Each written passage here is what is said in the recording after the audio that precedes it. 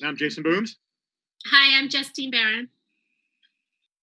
Hi, I got started in Baltimore issues in 2016, 2017 when I co-investigated a podcast on Freddie Gray's death called Undisclosed, and information coming out about his death.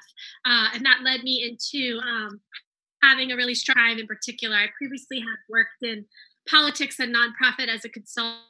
And had worked in criminal justice systems since I left school. Different after the Freddie Gray case, I sort of got the playbook for how the Baltimore Police Department works to cover it, and continued writing. I investigated Detective Sean Studer's death over a series, and had some unique conclusions there, and I files, which is sort of about issues in crime and policing in Baltimore, and also media. I do a lot of criticism and national media works to write about crime in Baltimore.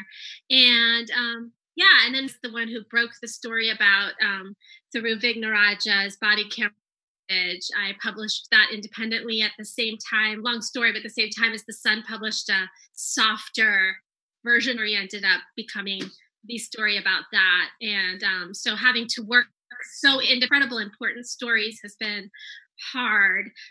Sometimes I can't do it, but I think it speaks to sort of our problems with local media. And so there's a lot of us out there working completely independently with no, I publish and Fishbowl, like I have published in those sites, but it is very hard to get handed to me, and I've had to kind of strike out on my own, and that's just in the local press functions to kind of gatekeep information to support the powerful. So anyway, sorry that was a long introduction, but I hope that tells you a little bit about myself.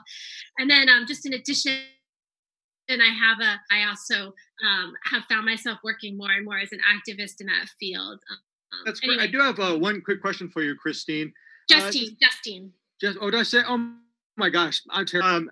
I was wanted to ask about what makes Baltimore different. So, I'm from Michigan originally. Obviously Detroit has had declining population, declining industrial base, declining base.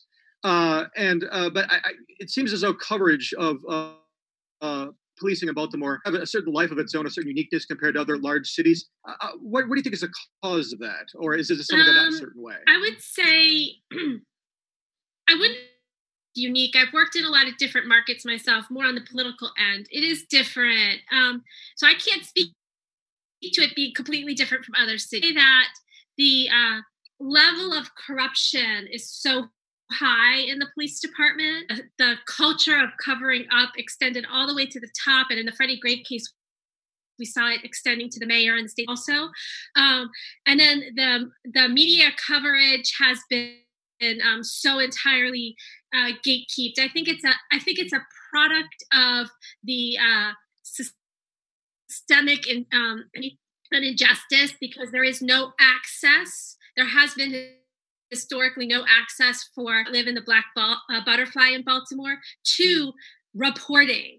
So I would say that would be the number one issue. I mean, even when the city paper was around, which was left-leaning corruption, it was white men writing primarily, with like one exception.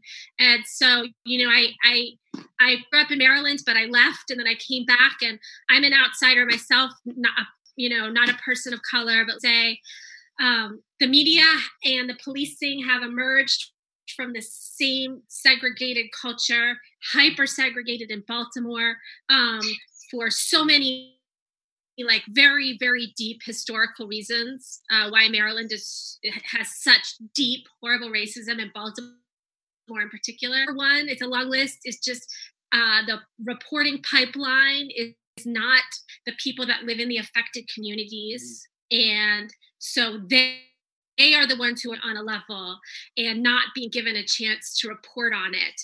And then have mainstream reporters that are so scared of power, that don't trust their own eyes and ears, that don't trust channels. So, and then, that goes out of its way, something I've written about a lot, that way. The Baltimore Sun, especially above all, is the worst actor here to fuel and limit the independent media. And I'm using very strong words I stand here. I don't know if that answers your question. I can't say for sure it's so different everywhere. That's just both. Very quickly, what do you think will make the greatest difference? I mean, is it the rise of independent journalists who are covering certain aspects of it from their own perspective of what's going on in the city, what's going on in the mainstream media?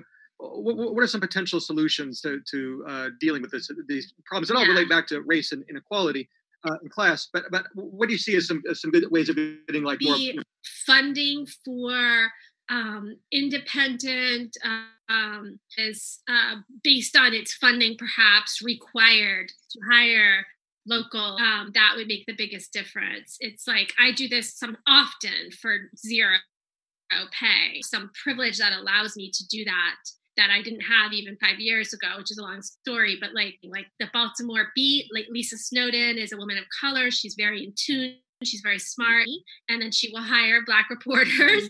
And that would make an unbelievable difference. You have all of these sites. The Brew does its own thing. And it's good, but it's a couple of people.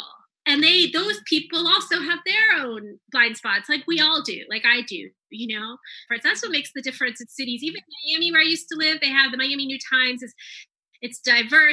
That if it didn't exist, Miami would be like Baltimore in terms of reporting. Mm-hmm. So I think that's probably have to come from the donor class, and the donor class is too self-interested to do that right now. So no, that actually makes a lot of sense. I know in the UK, for example, there's enough, which is definitely punching above their weight in terms of sort of covering politics from a left perspective, but again, to the best of their ability. Yeah. So it does become much more of a volunteer-based movement. Yeah. I mean, I would say there's probably a lot of cases that we're hearing because there's no testing and because so much of it is undetectable and are sick already. And so it may be sick and undertreated and dying. In terms of public safety, I think now there are alarm bells that a lot of us have been sounding about Baltimore's ideas of safety for a long time now. No time like the present to finally listen to people who know these things. Written about this a lot. You know, it's always been public health. It's never been public safety. There are safety issues that the city has never understood, that the resources to fight crime, always been primarily public health oriented and not public safety oriented. You solve crime through policing is so ingrained, I find, especially in Maryland. But it's not as I possibly could on this. The fact is that there can be minor dips in crime based on, they tend to be short term, and often they have horrible long-term effects. If you incarcerate a lot of people, crime will drop, and in the next generation, crime is going to go up because you've locked up fathers, you've left people without support. You're sending people into the criminal justice system and then back out with no ability to work. So that it comes to this with this virus, but now, why not? Like now that police officers themselves realize, oh, God, down, I could be exposing myself to the virus. Well, okay, maybe that is finally they will listen the right approach to solving crime in Baltimore. It is, and quoted in the New York Times, they get quoted in USA Today. They are the experts because once upon a time, 30 homicides per year. It went down for a little bit of time. And that is considered significant more. In big cities where crime has dropped, it drops by far more than that for a long period of personally. And I like some of them, you know, some of the former police leaders, like I know parts, but they are not the people that we need to always talk to about crime. We should be talking about public health, jobs, infrastructure, and crime, and the appropriate response should match that. So now, if the government doesn't come through with financial solutions, I expect looting and crime to go up. And that happens, you can't say it's because people stop policing. People are going to have to is so high. Does that make sense? Sorry, I don't talk to a lot of people, so I go on. That's fine. I do have one question. They're going to be worse, I guess. Not to laugh. It's just, I don't know. I don't know that. I don't know that there's like even the intellectual structures prepared for this moment, because you're asking people to now change their thinking about and whether it should be about supporting us and helping us. I think a lot of people are just struggling because our country is so different from most of, as Bernie Sanders always talks about like nobody else pays thousands of dollars a month to even just buy into a healthcare system, and then another few thousand and still owing on top of that. So we don't hear in this country like aren't even intellectually prepared to regard this problem in the old, which is everyone who lives here is like our family. We have to take care of them. You know how the system has worked to divest from schools and healthcare support neighborhoods. I mean, I'm a little encouraged by seeing like, I know Erica Bridgeford has made some squeegee workers to deliver food. I mean, hopefully they're safe, but to me. And so there may be possibly some emergence out of this where people realize that differently now. I just don't know if it's going to be fast and radical enough, if that makes sense. I'm sort of speaking. I apologize for that. Oh, no, it's fine. It is definitely world implications. I didn't want to say tendency of some government agencies to move towards ad hoc or one-off solutions. I would not even so much on coronavirus in and of itself, although this answer might be impacted by what's going on with coronavirus right now. But going to the larger question of structural change, we've already talked about that in the field of journalism. What do you see as the ideal solution to eradicate corruption, or at least force that's more responsible to the citizenry? There's a lot of different things that could happen. Some of them grew up in this or came up in kind of a warfare mentality, but I think it's a friendly type of model where they're in the community and really just intervening when there's serious violence. I think one of the big issues in Baltimore policing that is different from a lot of cities is that based on their number of arrests in Baltimore, they're not evaluated on the quality of those arrests. Bodies has been the way to prove that you should get a promotion, that transferred from patrol, which is still somehow has a stigma when it should be really the most proud thing to do, into like whatever you want and just roam around the city and do what you want and get rich if you want. So evasion is really problematic. It has created a natural fissure between the police. So it's not just about Mosby or this person or that person. And like I know cities where they've moved based on arrest to evaluating based on the quality of the arrest, the conviction, where cops themselves are now responsible for has been one thing that can help. The other thing is sort of the state officer. I mean, there's a lot of evidence to support that education or work experience, military experience makes officers less likely to be corrupt and to commit excessive force. There's a lot of things that could picture. People want to disband the Baltimore Police Department. I can't say that's necessarily the wrong idea, could have needed to be disbanded. But at a micro level, there are things that could happen. And then I think there's this other thing that I've written about, which is Baltimore Leaders is done by these consulting groups outside of Baltimore. I don't know if you've heard about PERM. So they've been hired by the last few mayors to pick our leaders and double dealing that goes on. And so and between them, the consent decree that they bring in for Sean Suiter, there's a lot of like consultants getting rich, promoting these models of policing that aren't appropriate to Baltimore. So I think building more ingrained community-based and city agencies rather than constantly hiring these consultants who are conservative, brought us zero tolerance, So those are just a few things. I mean, there's plenty more. I don't know. Absolutely, definitely. Oh, sorry. And, the ones I know the best, I know about Theroux, and the arch became a story about his behavior to a police officer. I also looked at his record. There's a pattern of corruption there, of withholding evidence, of not following the law. And aside, his crime plan, to round up 150 bodies preemptively before they commit dangerous, and he is looking backwards. He says, this year, I was a prosecutor, things were better. We don't even need to look backwards. So I know about him. I have some knowledge about just in terms of his role, particularly with Sean Suiter, with the spy plane. That is the record that we have to point to in terms of leadership, which was providing constant cover for specific lies. I mean, I'm not speaking abstractly. I can give you the articles, And then, of course, Sheila Dixon has a long history. So we're looking at histories of participating in double dealing and corruption. So to me, that's to say about who's left. I feel like in terms of, I'm not really here to endorse any COVID in particular. It seems like, and listen, like Brandon Scott, like he also has a lot of to the past, but his response has seemed appropriate and specific. I don't even know. To me, when I think about who could be the mayor of Baltimore, I look at this unbelievable. I don't know if you've ever gone to any meetings where they've spoken. They know they have specific plans to address crime. They understand public health. Like, that's who should be. They already do. Do you see what I mean? I don't even know what to say. I'm excited about it. The percentages, whoever wins is going to win with maybe 15% of so yeah, I think that I don't even know. I think we keep playing this game in Baltimore with, like, should it be an insider or an outsider? And I think the answer, like, is in leaders on the ground in Baltimore that have been doing it for so long. I talk to nonprofit who run neighborhood groups. They're so sharp.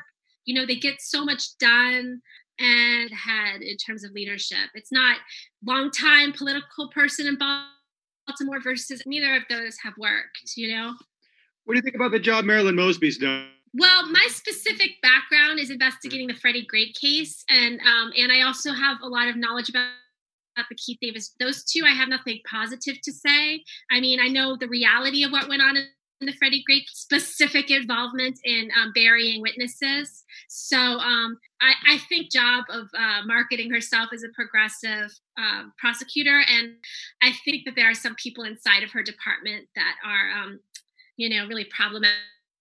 And also prosecutors. I think a lot of what's going on in her office is running on performance fumes to a lot of former prosecutors.